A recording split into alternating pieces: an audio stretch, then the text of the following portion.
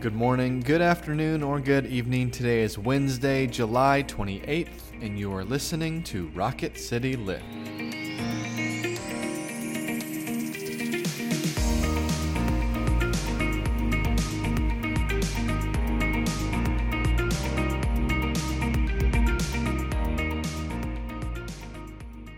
We are taking a short break from our normal program to bring you a special look at the book of James.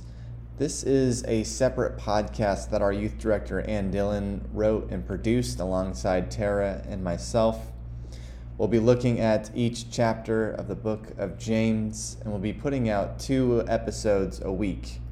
This was originally recorded for our youth, but we figured there's something in it for everyone. We hope you enjoy it, and if you don't, we'll be back with our normal program on August 16th. Hi, everyone, and welcome back to our second episode of Hearing and Doing, Discovering the Action of Faith.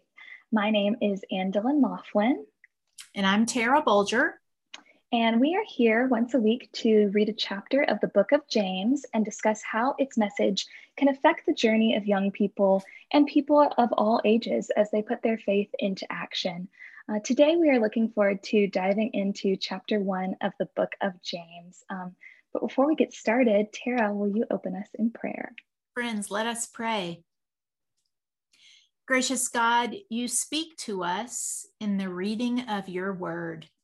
And so we pray that you would speak to us now. Let our faith increase, and may our love and service to the world increase also. We ask this all in the name of Jesus. Amen. Amen. Well, I am really excited for this episode. We're going to start digging into the book of James. So just for this first chapter, it's about temptation and trials and perseverance, all very common themes that we can all relate to. Yeah. But I'll start by reading a selection of the scripture. So today I'll be reading James chapter 1, verse 2 and 3, 12 through 14, and 22 through 25. Consider it pure joy, my brothers and sisters, whenever you face trials of many kinds, because you know that the testing of your faith produces perseverance. Blessed is the one who perseveres under trial, because having stood the test, that person will receive the crown of life that the Lord has promised to those who love him. When tempted, no one should say, God is tempting me, for God cannot be tempted by evil, nor does he tempt anyone. But each person is tempted when they are dragged away by their own evil desire and enticed. So do not merely listen to the word and so deceive yourselves. Do what it says. Anyone who listens to the word and does not do what it says is like someone who looks at his face in a mirror and after looking at himself goes away and immediately forgets what he looks like. But whoever looks intently into the perfect law that gives freedom and continues in it, not forgetting what they have heard, but doing it, they will be blessed in what they do. This is the word of the Lord. Thanks be to God. Well, this first chapter actually inspired the name of this podcast, Hearing and Doing. It's one of the titles of this chapter. And, I think I was reading through it and I was praying, like, what should this be called? What's a good brand for this? What's a good opening statement? Right. My marketing background coming through and I read it and I just thought it perfectly just summed up the concept and message of this book. And it's such an applicable theme that we can all relate to. We hear so many things and we see so many things and we know so many things, but how do we actually do that and live it and incorporate that into our life? And how do we take what we know of the Lord and put that into practice? So do you have just any initial thoughts about this chapter or anything? Yes, I'm sure you're shocked to hear that. But when you were reading this, it occurred to me in chapter 1, verse 23, when we talk about being hearers and doers of the word, James is really saying, you can hear the word, but it's if you don't do it, you're going to forget it. Mm-hmm. Like when he says that they're like people who look at themselves in a mirror, but when they go away, they forget what they look like. I can talk about grace all I want, but until I offer it to someone else and until it's offered to me, I don't really know what that is and I will forget about it. And he's not saying it like we're not earning our salvation by doing these things. He's saying, this is how you remember. And I think that resonates with me because that's totally me. I have to do something in order to really understand it and remember it. And so that was just my first thought. I thought that was really interesting. I've read this before, but that really jumped out at me. That really jumped out at me too. And I thought it was so interesting because it's just so true. And that's true for anything, what you talked about in the last episode about if you exercise every single day, that becomes a habit. Yeah. But if you forget to do it one day, you're most likely going to forget to do it the next day, and it's become a habit not to do it. So I think that, and I think that that's so interesting, and it's so true in anything that we do. You'll always be a child of God. You'll always have that relationship, but in order to help it grow and develop, it has to be something that's a priority to you and putting that action towards your faith. And so I think that's really interesting. A core part of this chapter, it introduces a very difficult concept in temptation and an ugly concept that is difficult for a lot of people to get a handle on or even address in our own life. But it's such a critical part of growing up and just living life throughout your life as you continue in so many different facets. But what are some thoughts that you have about young people dealing with different kinds of temptation and just temptation as we grow in our faith in general? Yeah. Well, the first thing is that I want to remind everyone, right? Even our Lord and Savior was tempted, right? I mean, in the beginning of Mark's gospel, the devil takes him out and offers him all the things that would matter to a person, offers him honor and glory, offers him food, which he needs to survive. So there's always this, no one gets out of temptation and no one gets out of difficulty, right? That's what I want. I want to not experience any difficulty, but that's not how life works. As far as temptation, it's so hard. I think I remember when I was a teenager in particular, I wanted nothing more than to have my tribe, to have my people I fit in with. And in particular, I was always the kind of person who had like one or two really close friends. And those close friends meant everything to me. My husband's the opposite. He was like friends with everyone, but because I make those people so important to me, I am tempted to do everything that they do and to put aside my discernment in order to be accepted and loved by them. And I'm trying to think, I don't know that it's hugely different as an adult, right? There are still, I would agree. Yeah. I think the only difference is I've gotten a little better at finding people who value the same things I do. When you're a teenager, you're stuck in this fishbowl of school. And so it's hard to find people who have the same values. You're not even sure what they are yet, maybe. But as an adult, my life is a little bigger. And so I'm better at finding people who value the same things. And I think that's one of the reasons why church community is so important, to find people who at least have some sort of basis in the same faith system that I do is helpful. But I think over and over again, the biggest temptations are always, I want to be recognized. I want to be told that I'm special. And I am tempted to do things that will get me that recognition, period. Absolutely. Right? Absolutely. And I also think that there are messages in our culture, I want to be considered successful. I work hard. Is that wrong? Maybe not. But the temptation is when I start thinking that that's my true identity. And that's my worth instead of my worth as a child of God. I think another thing that may be hard as a teenager, right, is that there are so many firsts. It's your first temptation as far as maybe, alcohol or drugs. It's your first temptation in terms of what am I going to do to remain friends? There are so many first, and you'll fail at those sometimes, and then sometimes you won't. I talk way too much, but what do you think of when you think of temptation? No, I mean, exactly what you were saying. And I think when I was reading this and thinking through this and praying about it, I just think it's just such an integral part of human nature to want to be an insider. It's just all we Yes. want is to feel included so badly. And that's great in so many ways because you can find your people, and that feeling of being included is so wonderful, but it can take over your life. It can take over your mind. It can take over your decisions. And so I think that Mm-hmm. that's something that is just it can be so blinding at any phase of life because everyone just wants to feel accepted and understood so badly. And I think that when you've felt excluded before and you become included, it's so easy to forget how it felt to be on the outside.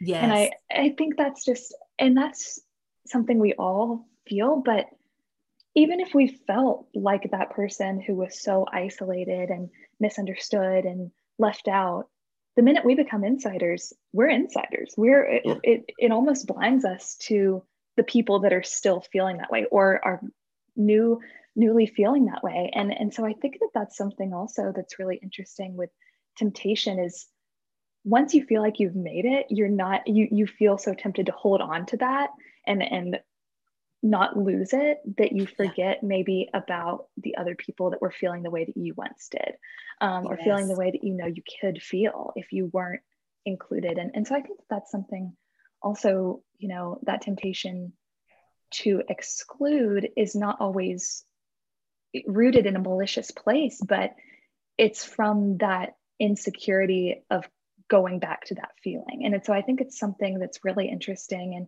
and something we all need to be aware of, no matter your age, because we've all felt that way, every single person, Yes. and even the people that you think feel so understood at all times, that it's just not possible to feel that way. There's everyone has felt that feeling of being on the outside looking in, and it's such a difficult feeling, but it's something that is also a gift that when we are growing and when we are learning, we have that ability to understand other people and give compassion to other people and include those other people because we know how it feels to be on the outside. So I think that's And something. Jesus calls us over and over Exactly. again to look for the least and the lost. And I think a lot of Mm-hmm. it's about identity.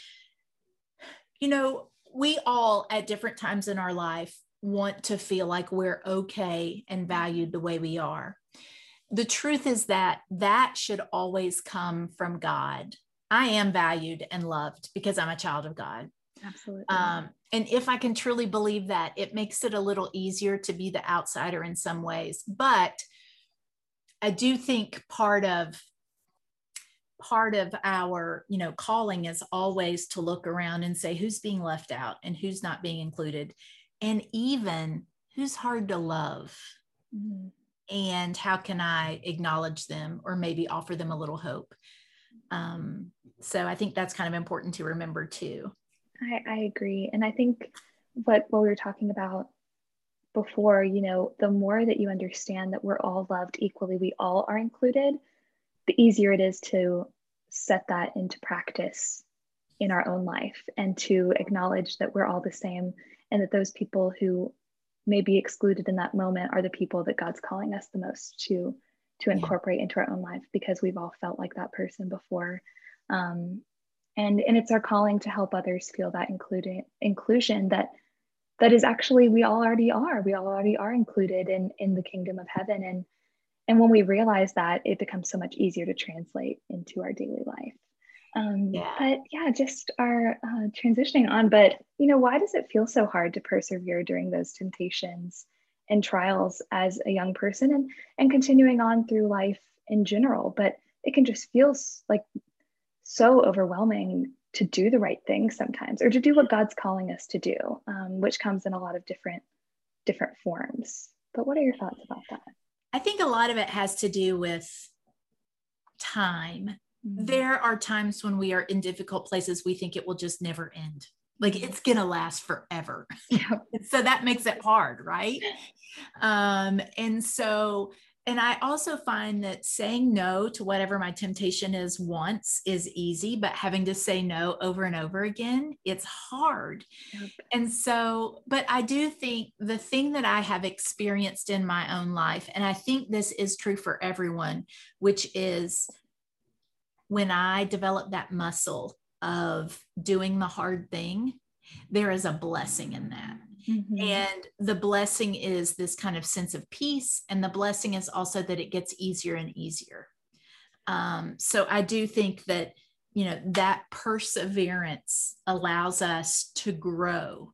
And I can't, it's like, again, I'll use the exercise metaphor, right? Which is, if someone says to me, if you exercise every day, you're going to feel better. And I'm like, yeah, okay. Yep. But when I actually do it, I'm like, holy cow, I do feel better. It's something you have to do in order to experience it. No one else can really describe it to you. Absolutely. I think that same thing. And I was on a hike with my dad the other day, and he had promised me that it was the same physical difficulty as the other ones we had been on. But I'm looking up at this mountain and I was like, there just is no way. I was like, there is just no way. And I was just, I told my dad, and I love my dad. I love quality time with him, but I was like, I just don't know if this is going to happen today. This just looks absurd. And he was like, you will feel so much better when we're walking down this hill and this mountain than you will when we're walking up. And I had this enormous walking stick, and I'm like, I've never felt so out of shape climbing up that thing. and my dad's like killing it in front of me up there. And we get up to the top and we see this beautiful thing, and we're walking down, and we're about to like sprint down the mountain because we just feel so accomplished. And it's so true. And he was like, I know I was right. You don't have to tell me. I know I was right. I know this is better. Oh, that's so nice of you to acknowledge. I was like, oh, thank you, Dad. Thanks. I know, exactly. And we had the best day after that, but I just have been thinking about that because I was truly convinced that was just not going to happen, that was going to be, I was going to make it up halfway there, and it was not going to be the payoff that my dad, who has hiked that same mountain before, he's been there, he's done it, he knows, he knew the payoff before I did. And so I think that's something that I've been thinking about recently, especially in preparation for this conversation, that it just seems so impossible, and it seems so not worth it sometimes in the moment. Like, is this really worth making all these sacrifices and feeling so alienated sometimes and feeling so misunderstood? But the payoff of that continuous just trajectory forward and commitment to the process and to what the person who has gone before us has already told us that the payoff will be, is just so worth it afterwards. And it's something we're consistently learning and consistently failing at. So I think that's I think that's the last thing I wanted to say too, is that lots of us fail at temptation. It is a part of the human condition. I don't think there's any shame in failing. But I do think failure is always an opportunity to say, how might I do it a little different next time? Exactly.